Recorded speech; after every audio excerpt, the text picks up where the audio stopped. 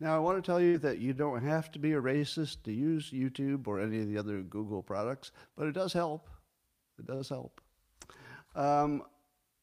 If you'd like to take this experience up to levels that even racists like Google can't understand, all you need is a copper, a mug, or a glass, a tankard, chalice, a stein, a canteen, jug, or flask, a vessel of any kind, fill it with your favorite liquid. I like coffee. Yay. Join me now for the unparalleled pleasure of the dopamine of the day. The thing makes everything better. It's called the simultaneous sip, and it happens now. Go.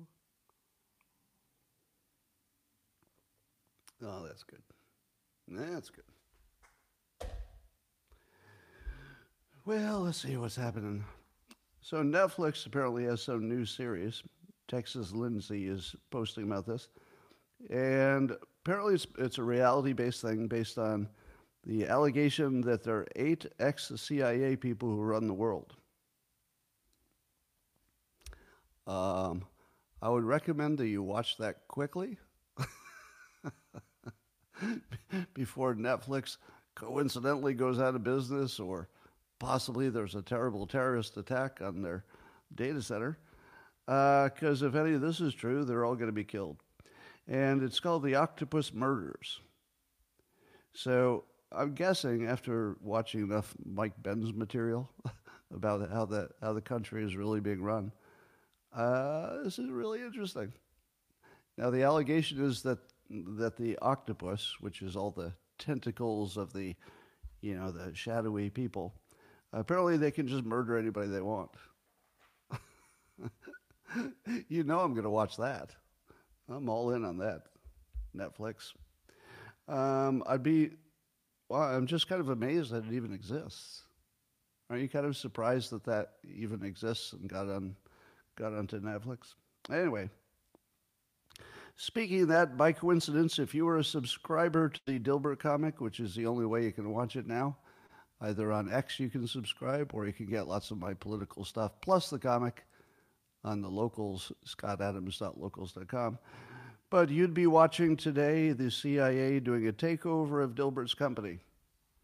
How long do you think it takes the CIA to completely dominate and take over Dilbert's company? It goes like this. Have you ever been to any sketchy islands? Not since Epstein died. Here's a video of you in a blue dress. And we're done. 10 seconds. 10 seconds it took the CIA to take over Dilbert's company. Well, the robots are coming. I guess OpenAI is going to use a company called Figure to make their robots that their AI will go into. So they're calling it embodied AI. Embodied AI? We don't need a new name for robots, unless they're smart robots. I mean, do we really have to call them smart robots? That's sort of like, do you remember years ago when they called computers multimedia computers? And you knew that would go away because all computers are multimedia, eventually. So it seems to me since all robots are going to be AI, we don't need the word embodied AI pretty soon. Maybe by the end of the year, that one will be gone. And what do you think? Is this the beginning of the robots taking over? Are you worried that there will be real robots that are doing their own thinking? I'm going to say no.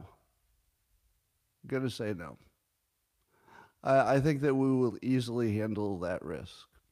I'm not worried about the robots. I think we know how to make consumer goods that get rid of most of the risk.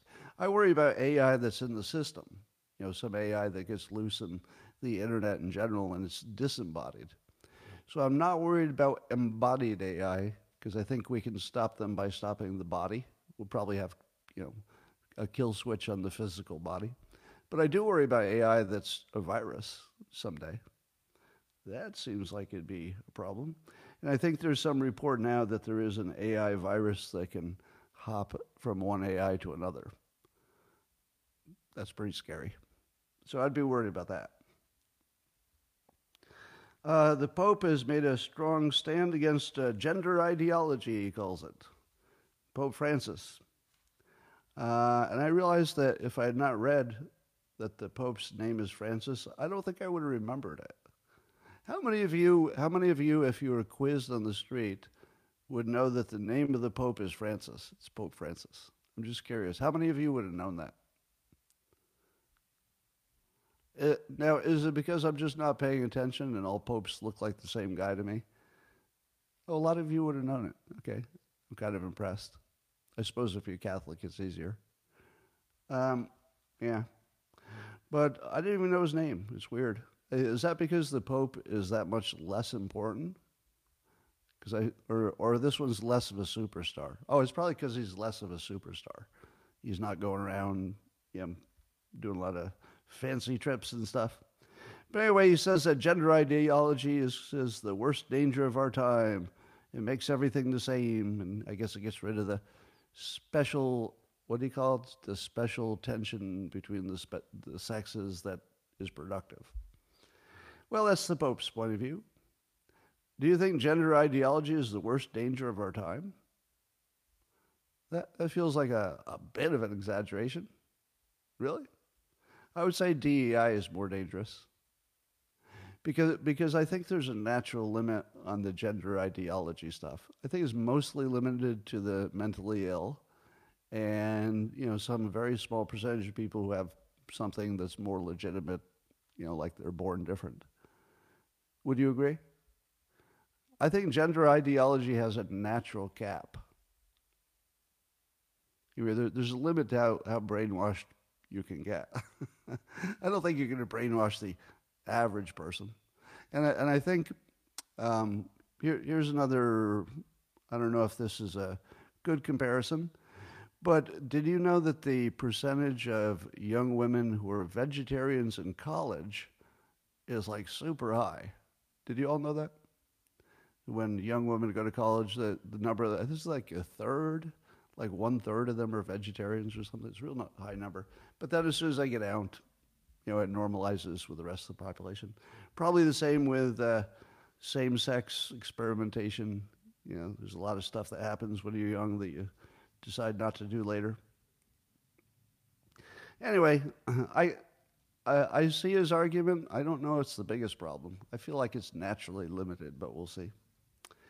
I think DEI is the bigger problem.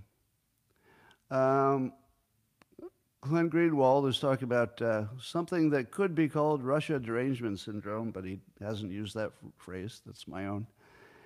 And he's talking about a few current examples. So there's somebody on the X platform says that Senator Schumer should investigate Speaker Johnson because he's working with Putin. So now we're blaming the Speaker of the House, who's never had any kind of suggestion of that kind of impropriety, that suddenly he's working with Putin because everything you don't like is Putin. And then separately, Pelosi recently called on the FBI, this is Greenwald saying this, to investigate pro-Palestinian protesters to see if they have Kremlin ties. So now we think the pro-Palestinian people are maybe Russian-inspired, maybe Johnson is being run by the Russians. And as Greenwald points out, it's a form of mass mental illness. But is it? Do you think it's mass mental illness is sort of the same as Trump derangement syndrome? Because this feels a little different. You know what it feels like? It feels like more evidence that humans are no different than AI, and that what we think is our thinking is really large language model patterns. If you just dropped an unprogrammed person, like a human being, you just dropped him into 2024, and you just say, listen to how people are talking, try to form some opinions, you would find that there's such a thick discussion that is usually people know they're lying. Remember the original Russia collusion thing, the people who created it knew they were lying. I imagine a lot of the people who spread it knew they were lying. So the large language model would be trained on nothing but lies about Russia. Would you agree?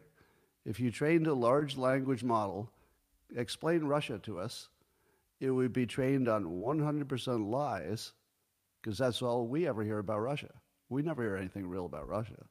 It's all lies, or it's all, put in a context that's friendly to the people telling the story. So how would people be different?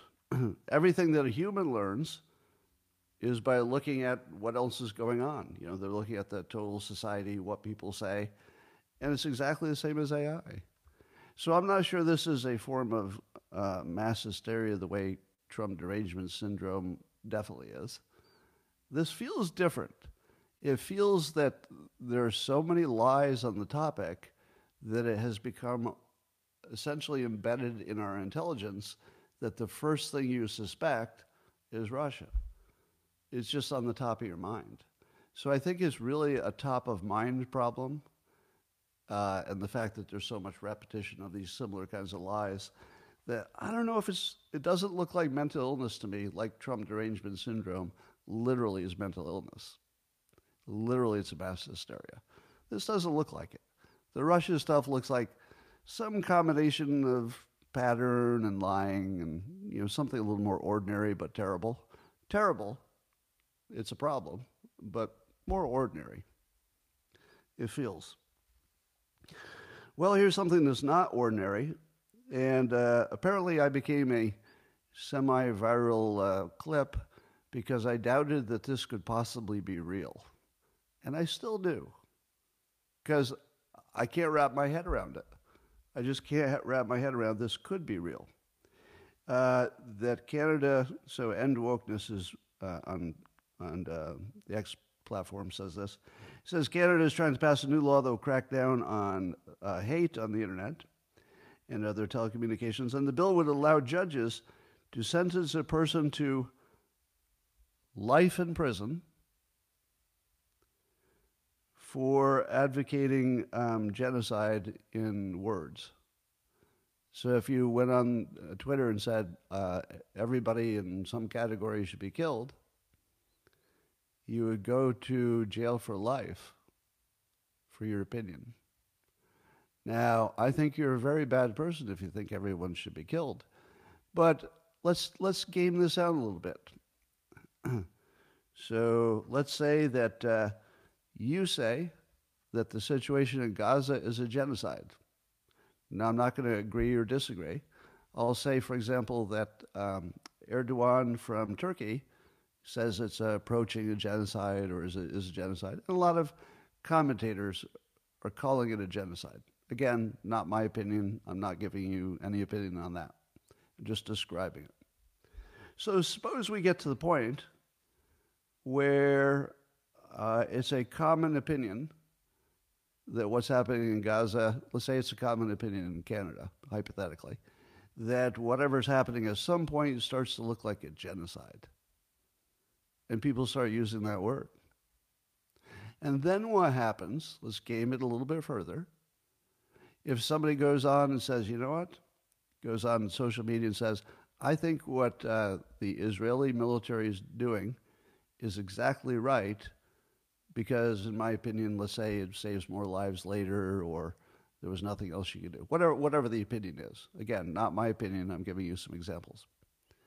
Would you be very close at that point to have advocated genocide? Because other people, including the head of Turkey, have said this thing's a genocide, and then you just said you're in favor of it.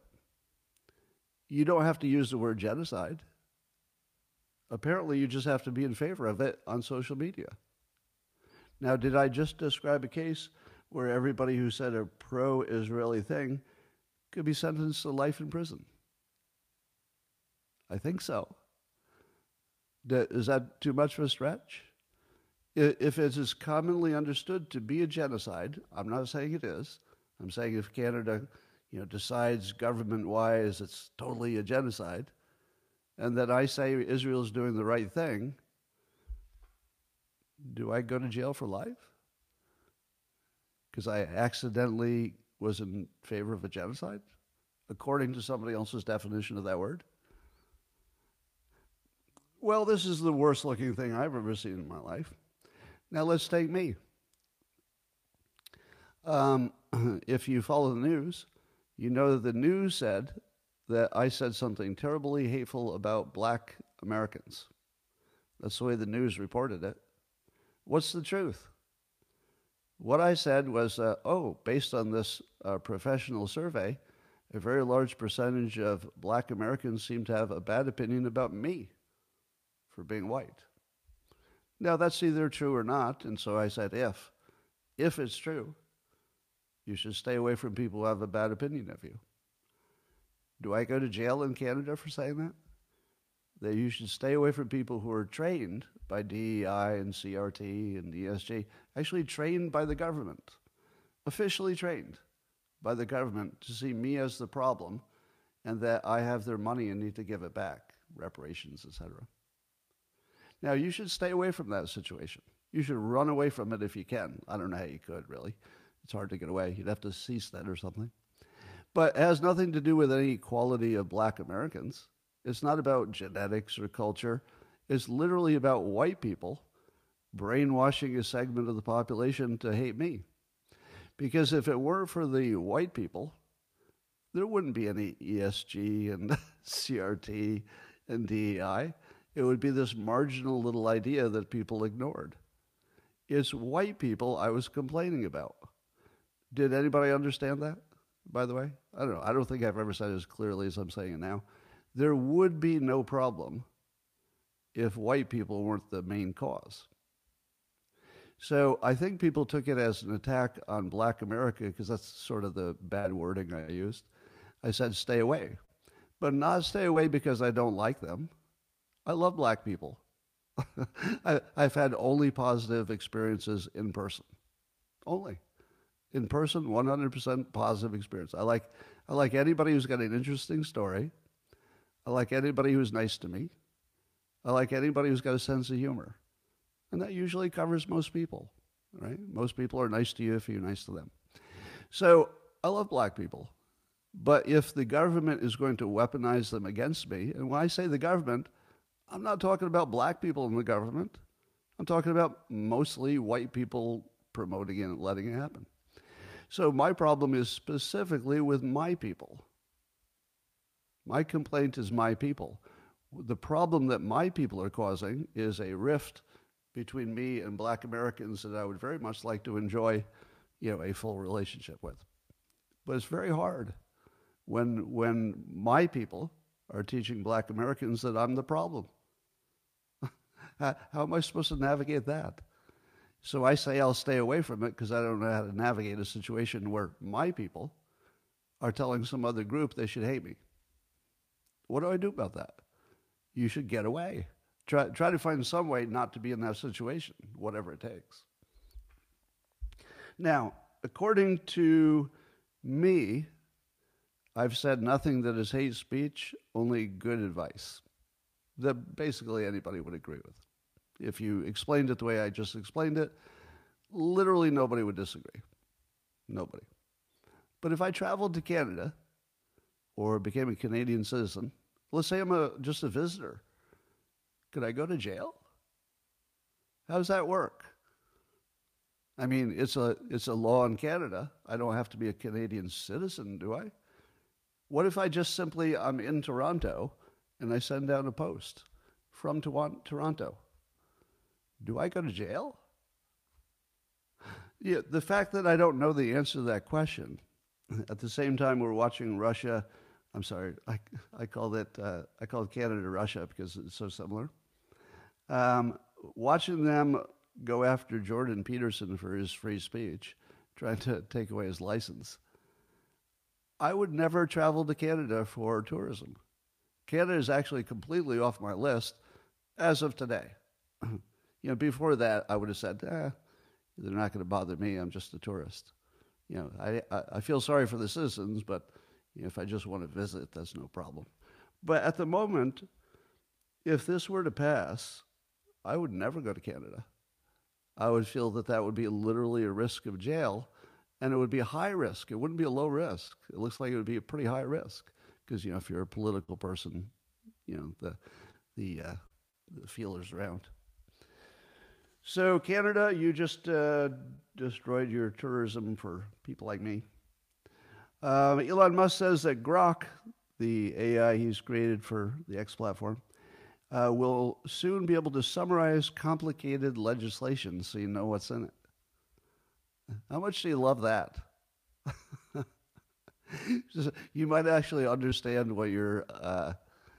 And it's funny that AI, we would have to use AI to untangle the confusopoly that our government intentionally creates.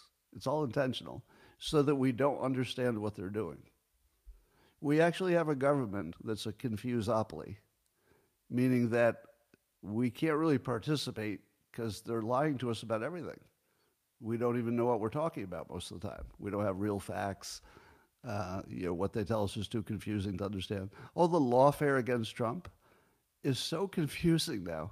If you're not actually a lawyer, it's really hard to follow 91 indictments, 4 cases, several venues, different schedules. Yeah.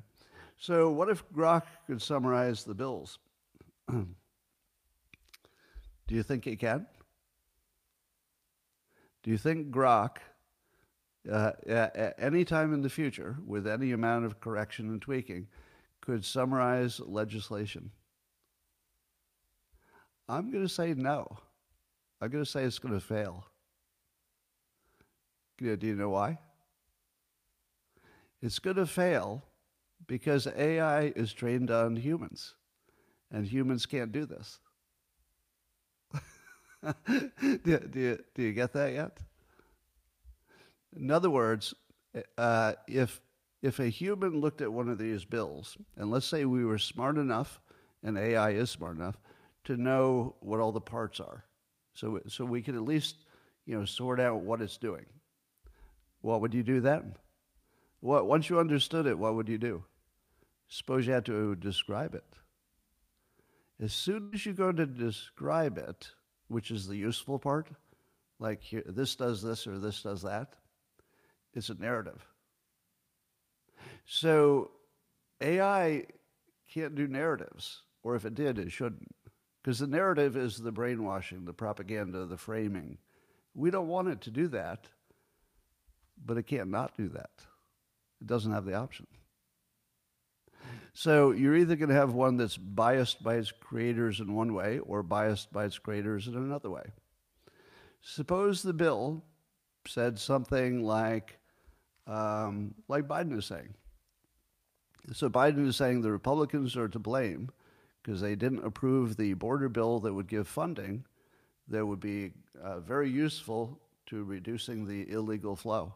So what would Grok say about that? That's a narrative, not a simple description. Would Grok say they're asking for some money for the border and just leave it at that? Because you wouldn't know if that's good or bad, right? Suppose it said, it's money for the border that definitely will make it easier to stop illegals. Is that accurate? Because I thought they do a clever thing where they say everybody's legal. You see where I'm going with this?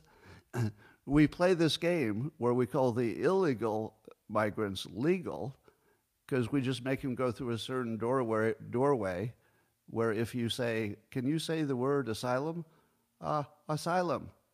Good enough. You're legal now. You see what I mean? So we turn them from illegal to legal simply by saying you're legal now. That's all we do. Now, would Grok pick that up?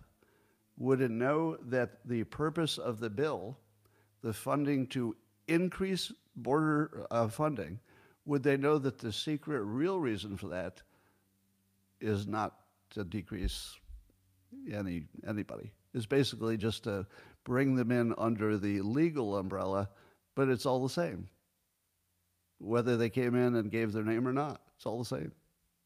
So do you think Grok could ever learn to suss out what is the trick and what is the real implication?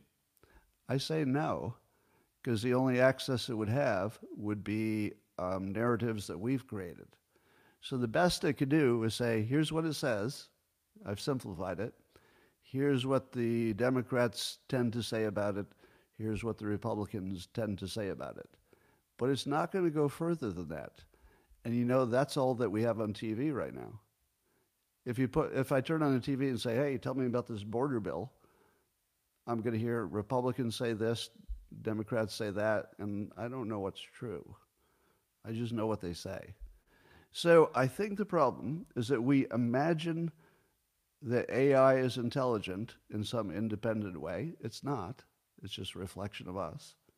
And we imagine that it can solve a problem that is sort of data factual when that was never the problem.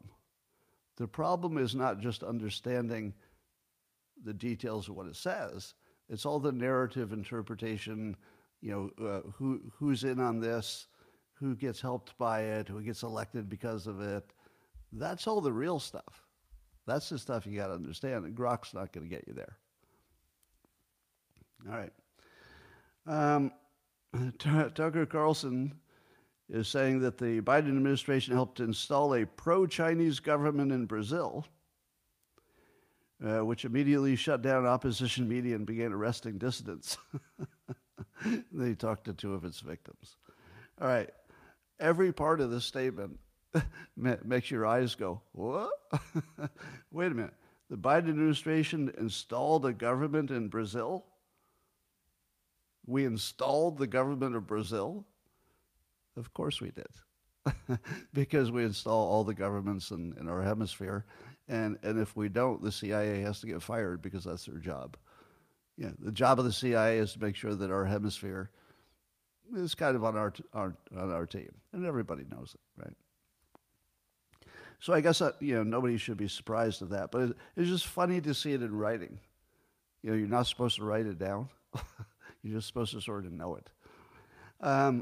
But was it a pro-Chinese government? I don't know about that. I suppose that would be an opinion. But I would like to add that why do we think that our government is better than that? The way it's framed is, too bad they don't have our freedoms here. Am I wrong that we don't have anything like a free press? We don't have freedom of speech, not even close. We have in America the freedom to say things that don't bother people who matter. We have the freedom to say things that don't bother the people who matter. If it bothers them, you will get canceled. And you just won't be able to talk to anybody anymore because it bothered the wrong people. We don't have any freedom of speech here. Not even a little bit. We have only the freedom not to bother important people, which is exactly like having no freedom. So we have fake news here that, basically most of the press is controlled by the CIA, it looks like, at least for the geopolitical stories. And so we have the freedom to be part of a fake news entity, and we have the freedom to listen to fake news. And on social media, we know that we're being suppressed if the government doesn't like us. So in my case, I'd love to know if Elon Musk can even answer the question of why I'm in such a silo that no Democrat ever sees my material now on social media. I have over 1 million followers, and I don't think anybody who's a Democrat ever sees my material. We're so little, it's trivial. So what is my point of even talking? I have no persuasive capabilities because I don't cross over to anybody who disagrees with me. I end up talking to people who largely agree with me, and maybe we'll learn something or a better way to say it. But is there anybody here who's a Democrat that is here because they want to hear a different point of view? Anybody? Even one person? I'm just looking at see if there's anybody here. Oh, we have an ex-Democrat. That's as close as we can get. Yeah, no. So we have fake freedom of speech because you can't get your speech to anybody who disagrees with you. And talking to people who agree with you is like pretty close to, not even close, to free speech. What other fake freedoms do we have? Well, let's see. Catherine Herridge, the reporter who was fired from CBS. And she was one of the people who reported on the Hunter laptop story, etc. And so she might be too much of a truth teller, people are suspecting. And now there's a judge that's holding her in civil contempt for refusing to divulge her sources. Does that sound like freedom of the press? Freedom of the press? Does it sound like the courts are doing their job? Just objectively doing their job? Well, let's find out a little bit more about this court. Let's see. The judge, Chuck Ross, who's at Chuck Ross, D.C. on the X platform, he says the same judge and Obama appointee, so the judge who's holding Catherine Herridge in civil contempt, same judge, an Obama appointee, blocked special counsel John Durham from entering evidence against Clinton lawyer Michael Sussman that would have detailed their plot to leak false Trump-Russia info into the media. Huh. Okay, well, it's a small town. Everybody who's an important lawyer or an important judge, they've probably had contact with other important cases. So, by itself, that's not too alarming, is it? That's not too alarming. So why would we be worried about this judge being some kind of biased judge? Oh, also from Chuck Ross, the judge, his name is Christopher Cooper, he's married to a Democrat lawyer, Amy Jeffries, who represented Lisa Page. Do you remember Lisa Page? From the Russia collusion situation? Yeah, Strzok's girlfriend. So now let me ask you this. When was the last time you could not predict the outcome of a trial based on the political leaning of the judge? I don't remember a time. I'll say it again. When was the last time you didn't know the result of the trial just by knowing who appointed the judge? It's pretty much every time, right, for the political stuff. Not so much for the just ordinary crimes. But why do we have a court if we always know how it's going to go based on who took the case as the judge? That's nothing like freedom. That's not even in the general neighborhood of any kind of a justice system that's real. That's not a real system. I don't know what it is, but it's not any kind of real justice system. All right. Did you see the story about James O'Keefe? He went in disguise again. This time he joined a gym, Equinox Gym, and he found out the gym where Judge Engoron goes to the gym.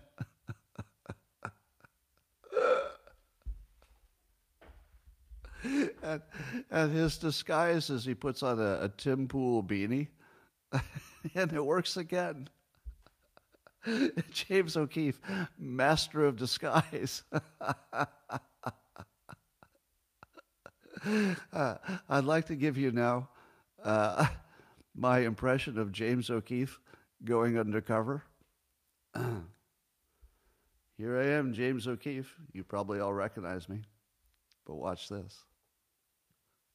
Not James O'Keefe. You'd never recognize me now. I swear to God, he could go undercover just by getting a haircut. He could put an earring in his ear and go undercover. Nobody'd recognize him. And I don't know, it just gets funnier and funnier. Every time he goes undercover, there's something about it that just gets funnier. But here's the scoop he came away with. The scoop he came away with is that the judge is kind of scrawny for a guy who goes to the gym every day. He's got little noodle arms. He's a certain age, so it's fine. But then the other part of the story is that somebody else in the gym says that the judge is always creeping on the women. And there's this grainy video with no audio, I think, where the woman seems to go like this, like put her hand out, like she's telling him to go away. I suspect that's not what she was saying. Probably it was just a hand gesture for whatever she was talking about. But he did go away, so maybe it was. So maybe he was creeping on her at the gym. I just love that story. I don't know. It's just silly. The whole thing. The disguise, the scoop. I love every part of that. All right.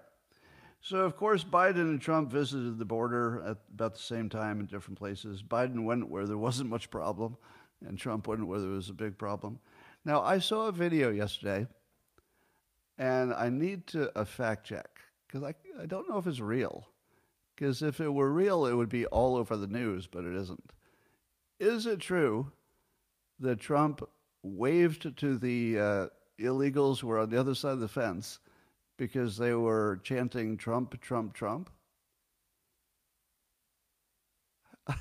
Is that true?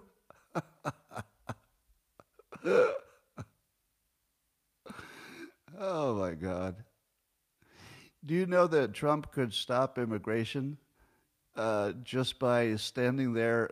Trump could stand there with voter registration forms for the Republican Party. Just stand at, wherever the legal people are coming through legally by claiming asylum.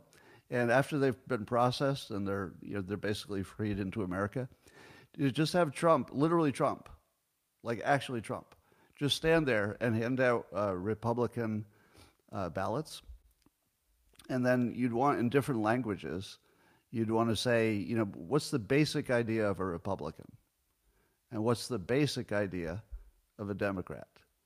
Now, since it's the political season, you get to exaggerate. So you say, all right, come on in. You can sign up for to be a Democrat or a Republican. And on each of these forms, there's a brief summary of what that means. You see where I'm going with this? Every one of those people are Republicans. They just don't know it yet. It wouldn't take much. So on the Democrat form, you'd be on the team where your teacher can change the gender of your child without asking you. We don't think religion is important. Not so sure about God. We don't think you should have this free speech or whatever. And then on the Republican one, you'd be like strong religious faith, but freedom of religion is important, so you could have your own. It's just, we like God. You could have your God. Just we're really big on God. We oppose abortion, and the Democrats would like the right to kill you if you've only recently been born, or something like that. I mean, that's an exaggeration, obviously. But I think you can come up with something that's close enough to being true that characterizes both teams in a very simple way, that a migrant would come over and say, okay, well, I like all of that stuff, and this stuff is exactly what I don't want. And then you say, sign up for either one. And you would probably get, 5-1 picking the Republican. And they would just register as Republicans without knowing too much about the system. And it would scare the crap out of the Democrats. Because I think the maybe the ultimate third act for Trump would be turning the migrants Republican. Now, let me ask you this. Do you remember in 2015, I boldly told the world that Trump would be the most persuasive person we've ever seen? And people laughed. Ha, ha, ha. He's a big old clown. He's not persuading anybody. He's just getting a lot of attention. And I said, no, attention is the first step, the most important one, of persuasion. So you just validated that he did the best thing anybody's ever done for persuasion, which is you can't take your mind off of him. Now watch what he does. A few years later, he's convinced a majority of the country that the election was rigged. Look at the things that people believe now that are now completely compatible with Trump by majority, not everybody. But he is the most persuasive individual in all of American history, and nobody's even close. Now, suppose I told you in 2024, based on my spectacular Trump prediction track record, that he, and maybe he alone, could make 3 out of 4 migrants Republicans, and nobody else could do it. Think about it. All he'd have to do is try. He would just have to try. Because, that chanting, Trump, Trump, Trump, I'm pretty sure that migrants, especially male, have you noticed that Trump appeals to men more than women? So you've got just, reams of men over there who are, I would say personality and character-wise, maybe not that far from Trump. And they're coming to America because they want part of that American dream. They don't just like him. They want to be him. Let me say that again. I think you would find with just a little bit of scratching on the surface, that just right underneath the surface, you're going to find that men who can pick up and leave their country to make a new life, primarily on economic terms, by working, they don't just like Trump. They want to be Trump. And I don't think the Democrats see this coming, which is hilarious to me. Now, I'm not saying Trump is likely to, make a case for it, because it's, it might look like a problem because he's also saying we should stop them and send them back. But if he did try to convert them, you might find a lot of people in the Democrat Party who are very pro-wall all of a sudden. You know what would be interesting? He doesn't have to convert them all. Oh, my God. He only has to have one meeting with a group of them. Oh, my God. Trump just has to walk into a room with 50 recent migrants that came in legally through the asylum system and just talk to them with translators. What would that do? Do you think that they would be impressed? Of course they would. Do you think they would respond to his personality and charisma? I've been in the room with him. Yes. He has more charisma than you've ever seen in your life. When you stand in the room with him, it's just, like you're bathed in it, basically. Yes. Watching a short video of him converting an entire room of migrants into Republicans would be such a game changer. And he'd only have to do it once with one room, and it would just be legend after that. Now, I suppose if it didn't work out, let's say it's put together by Republicans. If it didn't work out, I suppose you could get rid of all the video. Say, well, we tried. I think it would work, though. So there's lots of contrast about the border visit. Biden could barely walk, and people are chanting for Trump, and all the border patrol people seem to love him. And yeah, big difference. So Trump said something that is so perfectly Trumpian that I don't know, I can't stop laughing at it. I'm just going to read it to you. He actually said in his speech at the border, they're getting people who don't speak languages. He said, we have languages coming into our country, and nobody speaks those languages. They're truly foreign languages. Nobody speaks them.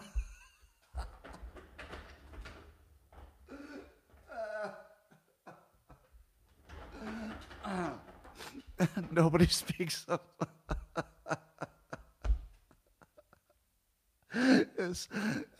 Now, obviously, what he means is that there are very few Americans who would, speak some languages besides Spanish, I guess. But just the way he says everything is so freaking funny. because he is so provocative that he would go all the way to nobody speaks those languages. All right, so I wanted to compare. I thought it'd be funny to compare the way Biden lies to the way Trump lies. And I'd like to point out a dog not barking. You know, the Sherlock Holmes thing. There's a dog that's not barking really, really loudly. And you're going to laugh. You're going to laugh when I tell you what the dog is. When's the last time you saw a fact checker? Think about it. When's the last time you saw a fact checker? Remember they used to get a lot of attention, didn't they? Checking all those Trump lies. Let me tell you some of the terrible lies that Trump has told. You ready? Here's two of the big ones. The migrants coming in, they don't speak any language that anybody's ever heard. And here's another one. This is terrible. If the wind stops blowing, your TV will go off. If the wind stops blowing, your TV will go off. Now let's compare that to things Biden has said lately. He literally ran his campaign on the Fine People hoax. Let's get a fact checker in here. Hey, Daniel Dale, is the Fine People hoax a real thing? Of course not. Of course not. Almost everything that Biden says is an obvious lie, like just easily verifiably obvious lie. Biden went on the late night show and said that Trump forgot the name of his wife. Quite observably not true. Where's the fact checker? Fact checker on vacation? Now, before I mentioned it, how many of you had noticed that there were no fact checkers? They'd all disappeared. When before it was like every single day, there'd be like, here's 25 new lies that Trump told. Just disappeared. Have you noticed that Trump is not saying things that just invite the fact checking that way? He's running a very different campaign. Yeah. Part of it is that the less he is provocative, the more he's going to win. Because basically he's on a glide path. He can only take himself off the glide path, right? He can't put himself on it. He's already there. But he can take himself off. So watching Trump run what I would consider a very disciplined campaign, would you agree? I would say that his campaigning is super disciplined, not like anything we've seen before. I think it's only speculative to think that Vivek's, let's say, his influence is having this much of an impact. But remember I told you that Trump is not who you think he is. Let's say the caricature part. You know, he's often portrayed as having a fragile ego and all that stuff, and therefore you would think, oh, he wouldn't want a strong personality. Somebody as powerful mentally, especially as Vivek, because, he might feel threatened by it or something. Totally bad reading of the man. He likes smart people, and he likes their advice, and he seeks it. So if you put somebody as smart as Vivek, anywhere in the inner advisory circle, he's going to soon dominate the advisors because he's smarter. And Trump will soon learn that the things he say, you should pay attention to them. And that is a sign of strength, not weakness. Right? And I think that's one of Trump's great strengths. He can take advice. And he asks for it. When he was president, this is not so reported as it should be. When Trump was president, he often would query smart people just to get more opinions. It was a common thing he did, and not just political people, commentators as well. So do you remember when he was asking for executive orders? Does anybody have any good ideas for executive orders during the pandemic? Well, the call went out, sort of below the range of the media, and individuals were contacting other individuals just because they were smart. or just because they might have some domain of knowledge. So that's when I suggested through the system, a series of connections, that you do an EO allowing doctors and telehealth to work across borders during the pandemic. And he immediately signed an EO. Now, did he ever say, hey, I should have thought of that myself? I can't do that because that's a good idea that came from somebody else? No. He just said, good idea, signed it. All right, that's the confidence he has. And if you imagine he doesn't have that confidence, you're missing the best part of the story. He does have that confidence. The confidence to listen to another opinion. All right, so let's watch the fact checkers. That's pretty funny. Speaking of facts, Biden is crowing that the crime rate is dropping, even the violent crime rate. It's all dropping. So I guess he wants to take credit for that. Does anybody believe that the crime rate is dropping? I do believe that the violent crime rate probably dropped since the peak in the pandemic. That seems reasonable. But beyond that, I don't know. Now, let's combine two stories. Story number one, the Americans are not replacing young people. So we'll talk about that some more. So we know America is not having enough babies. At the same time, we're not having enough babies, and that's going on for some time now. The violent crime rate is dropping. That's the same story. If you have fewer babies, the violent crime rate goes down. Does everybody know that? Violent crime is mostly correlated with how many babies you have. Because young people are the murderers. Senior citizens aren't killing a lot of people. So as soon as your mix of population goes from a ton of young people to bias toward old people, every single day along that path should be a lower rate of crime. If you did nothing, your crime rate would drop every day. The violent crime would drop every day just because of the aging population. Did Biden mention that? Did Biden say crime's going down because the population's getting older? No, because that wouldn't work for him. Did he say that there was something that he did that made the crime rate go down? I don't recall. Does anybody recall that he said he did something?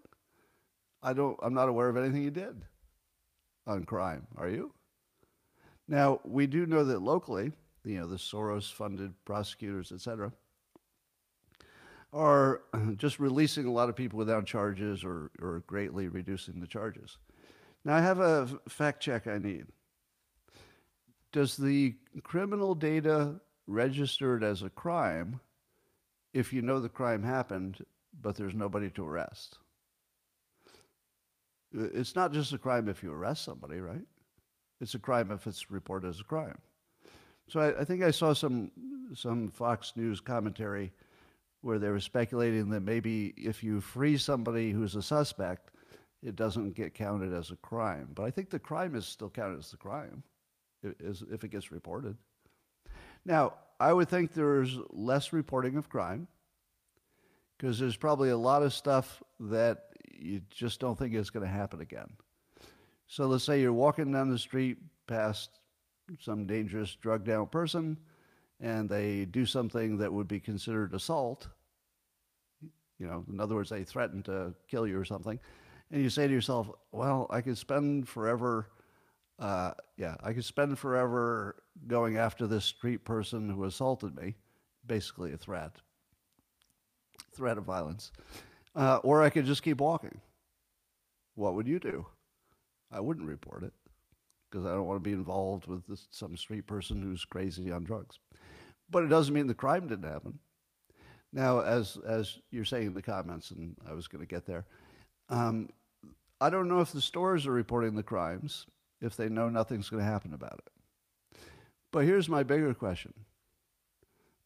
50 people run into a Target store, and they clean out the whole store. And it's so bad that the Target store just closes because they can't have it happen again. How many crimes is that? One? Is that one crime? Or would you count every item that they took as a separate crime? I'm just going to guess they don't count it as 1,000 crimes if there are 1,000 things that leave the store. I'm pretty sure that's one. Am I wrong? That's one, I think. I mean, I don't know, but I'll take a fact check on that. But I think it's one crime. If somebody knocks over a jewelry store and takes everything in the store, it's one crime. So these are crimes that are destroying cities. And Biden's up there like, crime is down. Well, it was only that one crime at Target this week. Took everything. But I saw this reported on NBC. It's the only place I saw it reported in the news. I saw the news report that Biden said it, and it's probably in other news, I'm sure it is. But where I saw it was NBC. It's the only place I saw it. Did I ever tell you too many times that if the only thing you know is what is reported, you don't know anything? You have to know who's involved, and then you know everything. NBC is famously considered basically a Democrat tool, CIA tool, and not really a real news organization. So it's not really a surprise that NBC would be the one reporting this as if it were true and there's not much to talk about. Because I'm pretty sure it's just bad data. Right? Why would people be moving out of cities if they didn't observe the crime being bad? Do you think people are moving out of San Francisco because they were fooled into thinking the data is worse than it is? Nobody moves because of some data. They move because they got mugged. They move because they were attacked on the street. They move because someone they know personally just got raped. That's why you move. You don't move because the crime data looked one way or the other. So as I often tell you, if the data disagrees with your observation, that's a big red flag, and that's what's happening there. All right, let's see. Supreme Court, as you know, is hearing the immunity question about Trump. So the question is, can a president who's in office be charged after being out of office for things that were done in the course of the job? Now, Whoopi Goldberg had this take. She said, let's look at a scenario where the Supreme Court says he is immune from everything because he was president. You know what Joe Biden could do since he is presently president? He could throw every Republican in jail. Huh. Well, you know, on one hand, it's a ridiculous argument, but on the other hand, it actually forwards the conversation a little bit. It actually does. Because there's definitely a problem of figuring out what is too far. Or let's put it this way. What is he doing within the course of his official job? Now, if he simply rounded up Republicans because he wants to win, I would say you could immediately remove him from office and arrest him. Because that's not the course of his job as a president. Am I wrong? That if he did a crime that clearly had nothing to do with his presidential duties, he'd still be arrested. In other words, if he just goes and murders somebody in the White House, you don't get to get away with that because you're president. Does anybody think that? Am I wrong? It's only if you did, let's say you did something like something in the name of national security. Let's say you issued an executive order and it got implemented, but then later a court found out that it was illegal. Could you be prosecuted after you get out of office because you did something in the course of your duties, but it was actually literally illegal, but it was in the course of your duties? Now, I wouldn't want to see that be prosecuted. The trouble is, we know that Democrats, specifically, and I'm sure Republicans too, can take any situation and bend it into any scenario or narrative they want. So could a Democrat come up with a situation where they're just doing the work of the president by rounding up all Republicans and putting them in jail? And the answer is yes. Yes, Whoopi, you actually have a good point there. I hate to say it. It's not a bad point.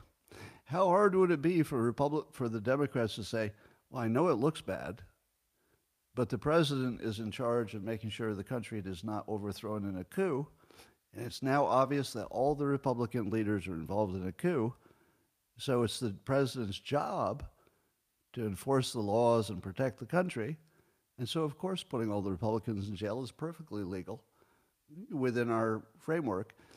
And even if you thought it was illegal later, it's still in the course of his job. So that should be fine, right? There is a little bit of a risk here, and I think that Whoopi is actually correct. That if you can define things, within a wide range, as we often do, you might create a loophole here that you didn't expect. Now, here's why I think that we currently don't have to worry about it. It hasn't been a problem in the past, right? We haven't had a big problem with this issue in prior presidencies. And I think it's because we all know what is too far. And if the Democrats try to round up the Republicans under the story that they're doing the right thing, I think the citizens would just know it was too far, and they just wouldn't get away with it. January 6th is too far, but also will be corrected by history. It will be corrected. The correcting forces are coming, I think, meaning that they will be pardoned, and that history will report it was one of the worst abuses of citizens by its government. I think in the long run it will look better than it looks now, but it's pretty terrible now. So what I'm wondering is Joe Biden going to pack the Supreme Court with the cast of The View?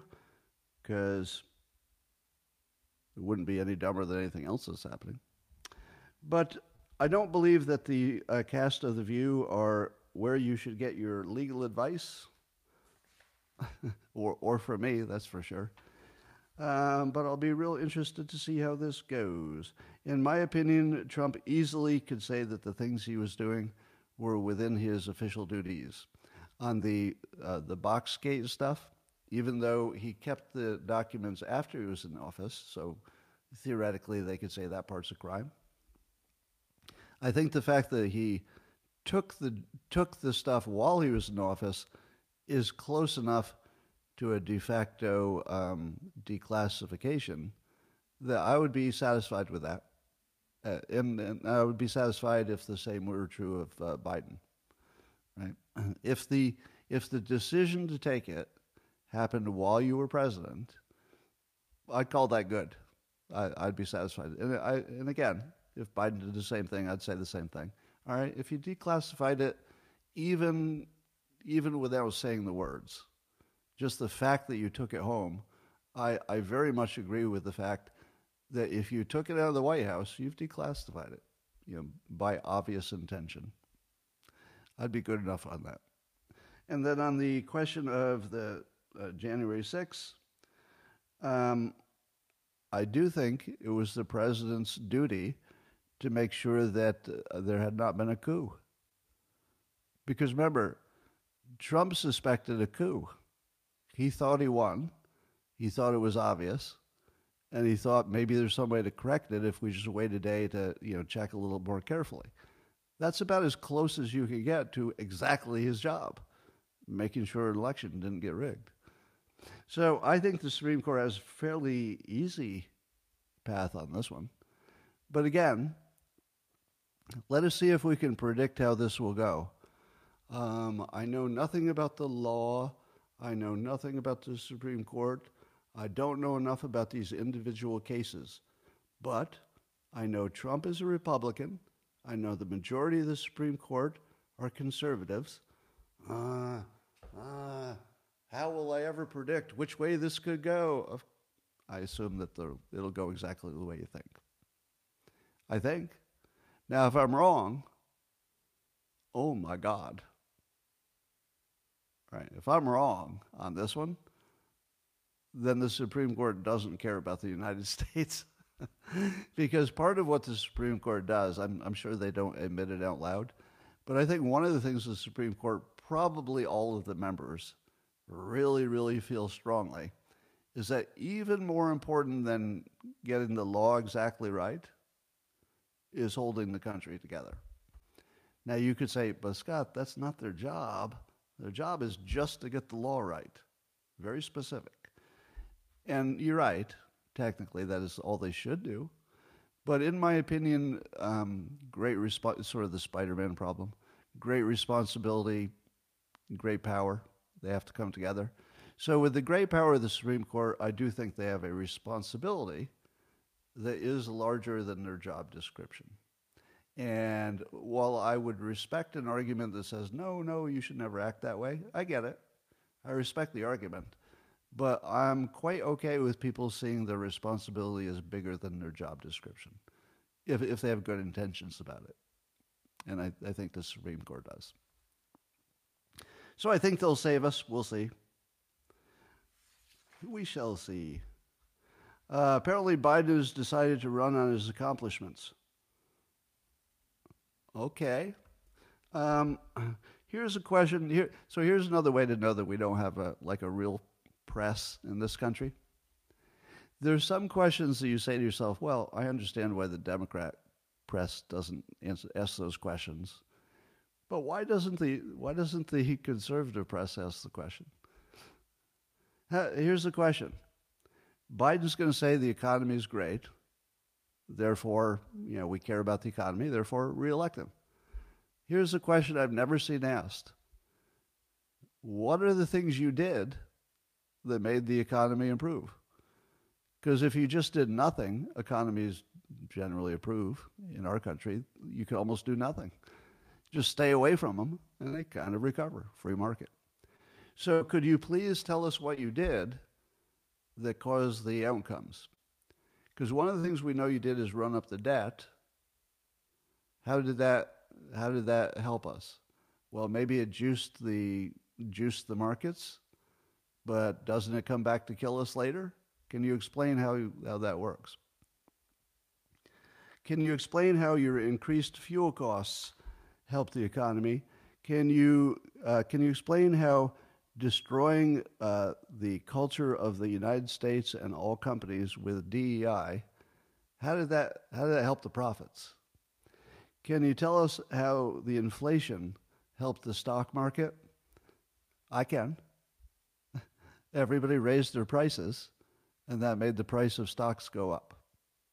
It's just inflation. Now, explain what you did that wasn't just inflation.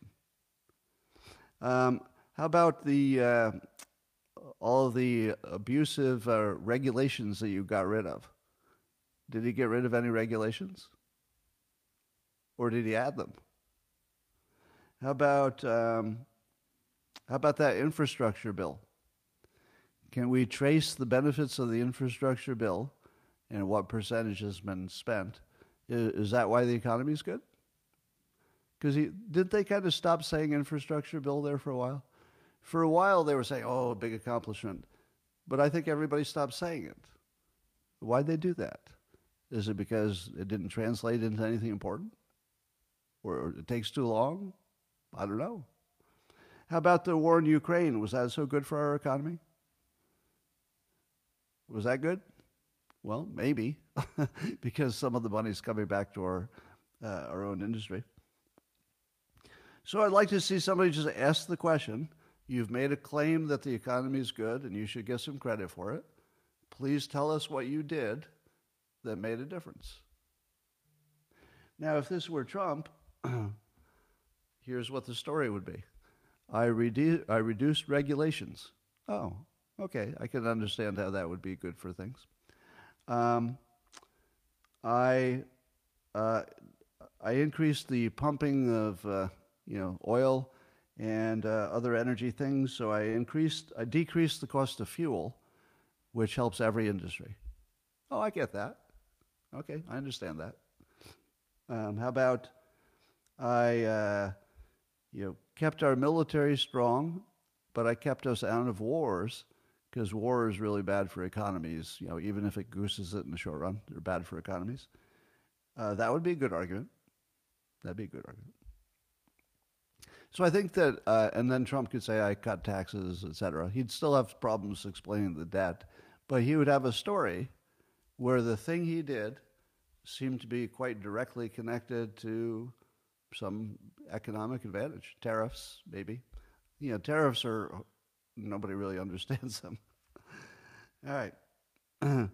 So Mark Elias, a Democrat lawyer, as Molly Hemingway is reporting, she says he ran the Russia collusion hoax in 2016, and he was ahead of the efforts to change just hundreds of election laws in 2020, which allowed the election to be rigged. What's the comment today? He raised dementia awareness. Yeah, I guess he did that.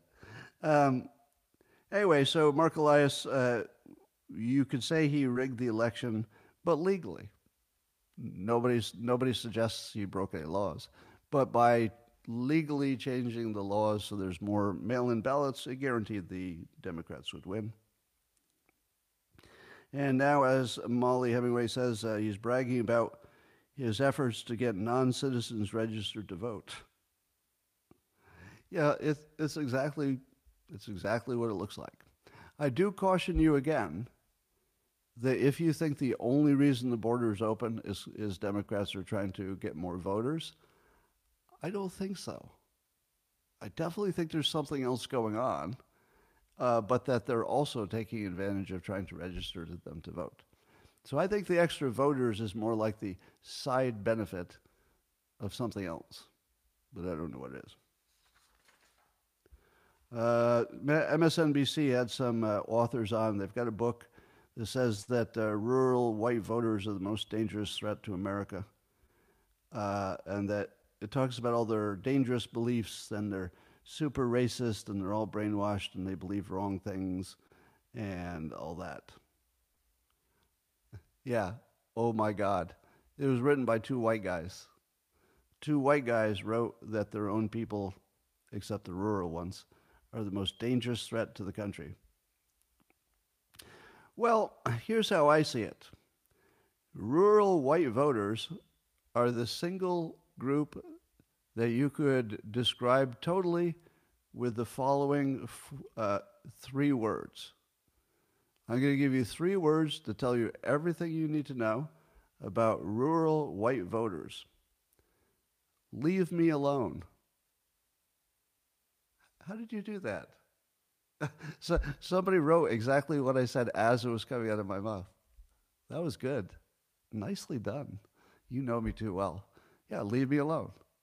All right, is the biggest threat to America that people want to be left alone? In what world is that true? Do you remember all of those KKK murders? I don't.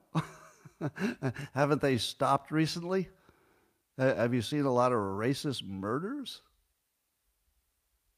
I mean, not by white people against anybody else. I mean, they're all in the news if they ever happen. I haven't even seen one in the news. I think this group of people have been so marginalized, and there's no group that has less power. Literally, the least powerful group in America would be rural white voters. Except if there's a lot of them, they'll vote for somebody they don't want to be president. Somebody the Democrats don't want.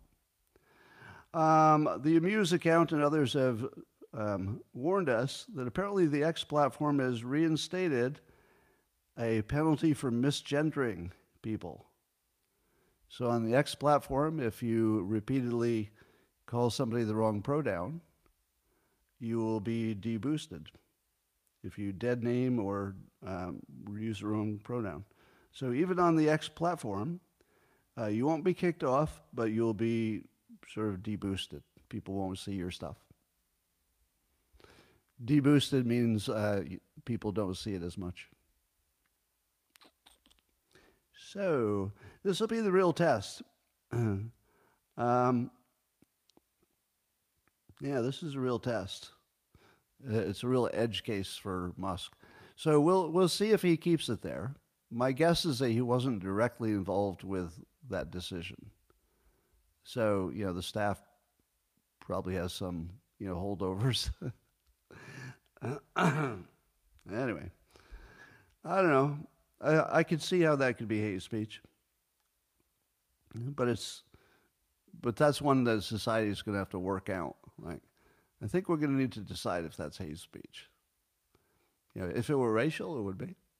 If you said, some racial insult to somebody and X deboosted you, we wouldn't complain too much, would we? So if somebody is giving the same kind of treatment to an adult who chose to transition, I don't know. I think we're in an area where we need to maybe get together a little bit better as a country. Yeah, it's a dangerous one.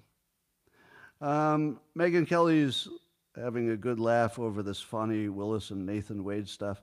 And apparently the evidence from the friends of them is pretty clear that they were in a long-term relationship long before, which I assumed from the beginning, actually.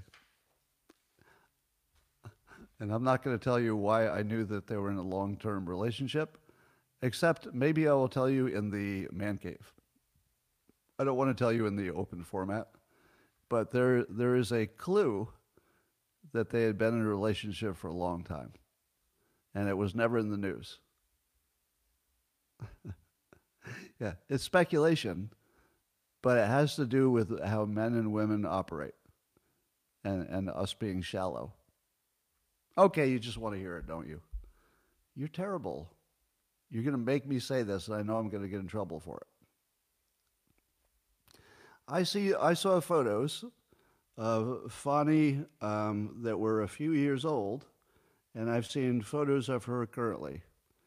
She doesn't look the same. Are you with me so far? She doesn't look today the way she looked allegedly when the affair began. Allegedly.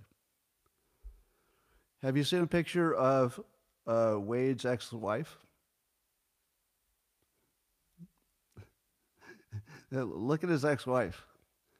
She's not just pretty. She's really pretty. Like, she's really, really pretty. Now look at Fonnie from the photo from about the same time period. She looks pretty good. She looks pretty good. How does she look now? In my opinion, he does not leave that wife and cheat on her for what Fonnie looks like lately. I'm positive this affair started when she looked different. I hate to say it because it's so icky. But as soon as I saw the pictures of how she used to look compared to how she looks now, and then I saw what the guy's wife looked like, I said, all right, human nature, you don't leave that for that. I'm sorry. I'm not happy that I'm saying it. I'm sorry. You just don't. It would be a very rare thing to see that happen. Anyway, next story. Elon Musk is suing OpenAI and Sam Altman and the other founders, I guess Greg Brockman and some other folks. And the lawsuit is because, quote, OpenAI has been transformed into a closed source de facto subsidiary. And, Elon Musk wanted it, he invested under the clear understanding that it would be an open source. It became a for-profit Microsoft-owned thing, and he's suing over it.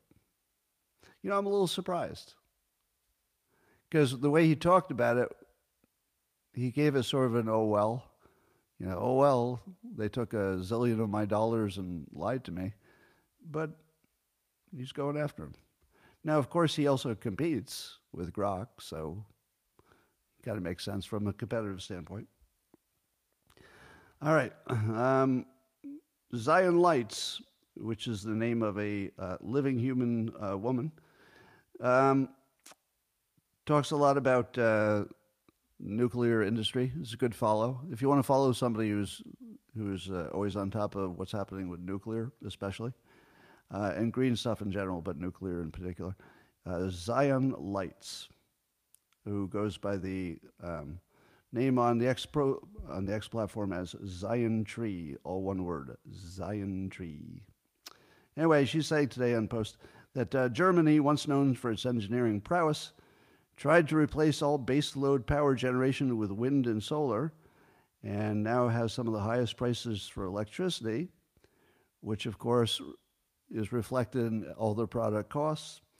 And so the entire German economy is in the doldrums, according to some. So, what do you think of that? Is that accurate? Do you think that they became too woke, still feeling guilty, about the Holocaust, of course, and so feeling that they have to be sort of extra liberal and nice, I guess, and that as soon as somebody said, "Oh, this climate affects minorities worse than other people," then Germany had to go, "Oh, all right, I guess we're all in," because they can't say no to anything that would even be a whisper reminder of the Holocaust. So certainly you can understand why they are the way they are, but it does look like they sabotaged their own economy. I do expect they'll figure a way out eventually.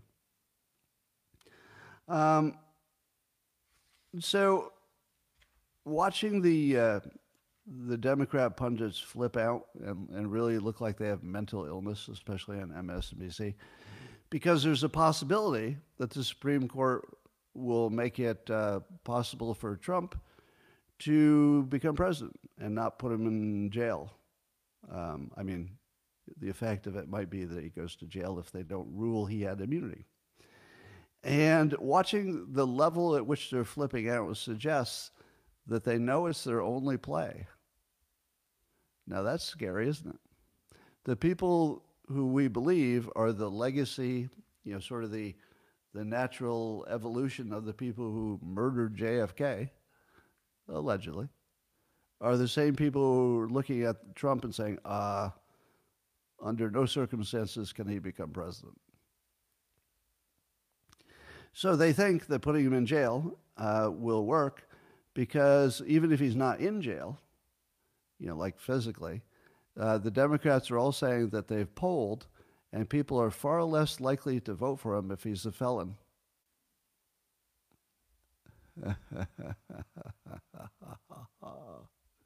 I'm trying to give my dastardly conspiratorial laugh. I have to do that better. Let me explain human beings to apparently a large group of people who've never met one. It goes like this. If he murdered somebody and you put him in jail, less likely he would get elected. Are you following me so far? If he robbed a Target store, got caught, got convicted, well, that wouldn't be a felony. But let's say he stole over $950. That's a felony. And he gets convicted. Probably fewer people would vote for him. If he gets convicted of anything that's like a real crime, probably, I think people are less likely to vote for him. But suppose it was obviously lawfare and obviously bullshit and obviously a political prosecution, and he gets a felony. What happens then? They think he'll give fewer votes. I think Republicans will walk through glass to vote for him if he gets lawfared into a felony. Walk through glass. People who have never voted will register. People will take grandma in her fucking wheelchair and they'll drag her through the whatever snow. I will vote if he gets a felony. I haven't voted in years. because I don't like to vote because it makes me a team player. It makes me more biased than I already am. But if you put him in jail for lawfare, or even just put the felony on him, whether he spends the day in jail, I'll vote. I'll vote. There's nothing, you couldn't stop me. You couldn't tie me up to a chair. I'll be voting. Yep. That's all it takes. So I love the fact that Democrats are so not understanding. Let's see, what were they called? Let me look it up. The dangerous white rural voters. Have you ever heard of them? Because those dangerous white rural voters are going to come from everywhere. They're going to materialize like you didn't even know there were that many of them.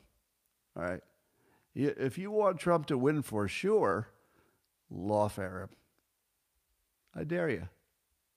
I dare you. Because we'll stop at nothing at that point. All the controls are off. Now, I've said if he spends one day in jail, and I don't mean to sound this as like a threat, and I definitely don't want any violence. No violence.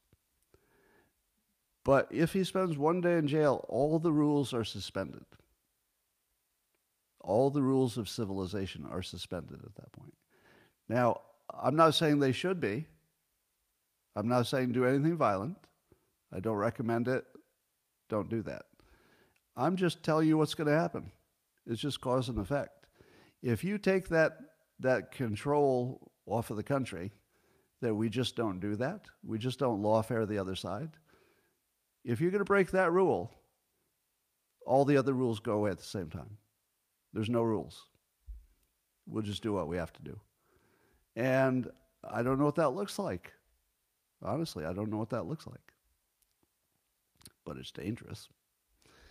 All right, let's talk about other dangerous things. This is Glenn Greenwald again. Gaza, there's a risk of, it's just so horrible. 1/4 of Gaza's population might be at risk of famine, which sounds perfectly in keeping with what we're observing.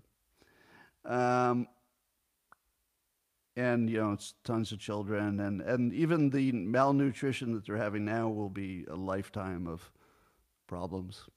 Even if they survive, it's going to be a lifetime of problems from the malnutrition. And more people will call it a genocide. That will be up to you to decide. I'm still firmly on the position that if you weaponize your own children, don't complain to me. Right? So that's sort of my whole argument. Don't weaponize your children. And there's no right side on this anymore. There's just what Israel's going to do. It's hard to be in favor of what you're seeing. Children starving. How do you be in favor of that? At the same time, at least Hamas, not the starving children, but Hamas created a situation where it was almost guaranteed. So if you create a situation that's almost guaranteed to kill your own children, I don't know. It's hard for me to know what to do with that. But I think Israel has to do what Israel's going to do, and the faster it gets done, the better off they will be, I think. Meanwhile, California reparations are still alive. That's the dumbest thing. I'd like to help calculate the reparations. I've told you this before, but among the things you need to do it right, if they want to do it right, and of course they do. Of course you want to get right. Is you'd have to include, of course, some calculation of what the descendants of slaves should be owed. But you'd want to make sure that calculation included the 30 years of direct employment discrimination against white men in every major corporation in America. If there's anybody here who's a Democrat, this would be the part where you say, that never happened. And then we laugh at you. Does anybody want to say that never happened? That there wasn't 30 years of direct employment discrimination against white men? Anybody want to give me a laugh and say, I don't think that ever happened? How about this? So you'd have to include that. and to subtract it from the reparations. What do you think would be more? I don't know. I'm not even sure which number is bigger. I know it cost me millions, but I'm a special case. You'd have to factor in crime if there's any differential by race, because crime is an expense, and in a way it's a privilege to the criminal, because the criminal often gets away with it and gets to keep free stuff, and then there's some money to keep them alive in prison, etc. So somehow you'd have to factor in differential crime levels. You want to include any excess social programs if there's a racial difference in who gets them. So if there are more of one group that was getting social programs, you'd want to include that in your calculations. You want to have a comparison group, a baseline, so you know what you're comparing to. And the baseline would be a control group of people who stayed in Africa, their descendants, grew up in Africa and were never put on slave ships in the first place. So you'd want to see how Americans are doing versus that. You'd also want to compare how black people are doing at the moment to white people with similar educational options. Not similar educational outcomes, but similar options. In other words, there are poor white people who go to terrible schools, and there are poor black people who go to terrible schools. If you had any way of ranking them, you could say, okay, let's see how they both did. If it turns out that the white people who went to bad schools that are just as bad as the black, dominant schools, and they excelled, that's a good argument for reparations. There might be something to that. Like, oh, maybe that's where the systemic racism is coming in. If you found out that the black people with similar education were actually doing better, let's say because everybody who had a college education, the black candidate is more likely to get hired in America at the moment, and for the last 30 years that's been true. So you'd say, oh, more likely one group than the other. So you'd have to calculate that in. I wouldn't be surprised if at the lower education levels there's far more discrimination against black applicants. Just trying to get a small company job, and maybe it's a white employer, Korean American, and they're looking at the white guy or the Korean applicant versus the black guy, and they both have a bad high school education. Probably there's more discrimination against the black applicant. Probably. I don't know for sure. I'm guessing. But in corporate America, it's opposite. So you'd have to, do some kind of net of that if you could figure it out. But here's the shorter version of that. All our data is fake because the only thing that drives the outcome is the assumptions. Now, I did data analysis for a living. I mention it all the time in my corporate life. And I knew I could make any outcome I wanted by changing the assumptions. The data is the same. I just changed my assumption of what matters. So reparations is like that. There's no such thing as a number that is the right number. There can't be, because it's all narrative and assumption. And should they come up with some dollar amount that just robs me and gives it to other people, I'm going to have to deal with that. And that would be a pretty strong argument to leave the state. I'd hate to do it, because I like a lot of things about the state. But I don't think I could stay here if they just decided to take my money away and give it to other people. Taxes are bad enough. But at least I understand taxes. Taxes at least have taxes make sense to me, even progressive taxes, because I think it is literally true that I pay the highest tax rate, and I have more to protect. Isn't that fair? I have more to lose because I, acquired more. So therefore, the infrastructure of the country and the military that protects me is doing more work for me than for somebody who doesn't own anything. Right? I think that's actually fair. That I'm getting more out of it because rich people simply get more services. Now, if you're, hold on. We'll get to that point because it's a good one. So people are pointing out in the comments, but wait, the people on welfare are just basically getting money. If you were to look at a welfare, let's take one person to one person. All right, so that's the right comparison, just one person to one person. If you took one person on welfare, how much public services would they get, let's say, their whole life? Well, I don't know. What would you think? $300,000? What's your guess? $300,000? Like a person who's just on public service all the time. You're saying 100,000? Some say well over 1 million. Let's take 1 million, just to work through it mentally. Let's say it's $1 million. So let's compare me and what I pay in taxes to the person who contributed nothing to the country and cost $1 million. Do you think I didn't cost the country $1 million over my whole life? I don't know. I use a lot of resources.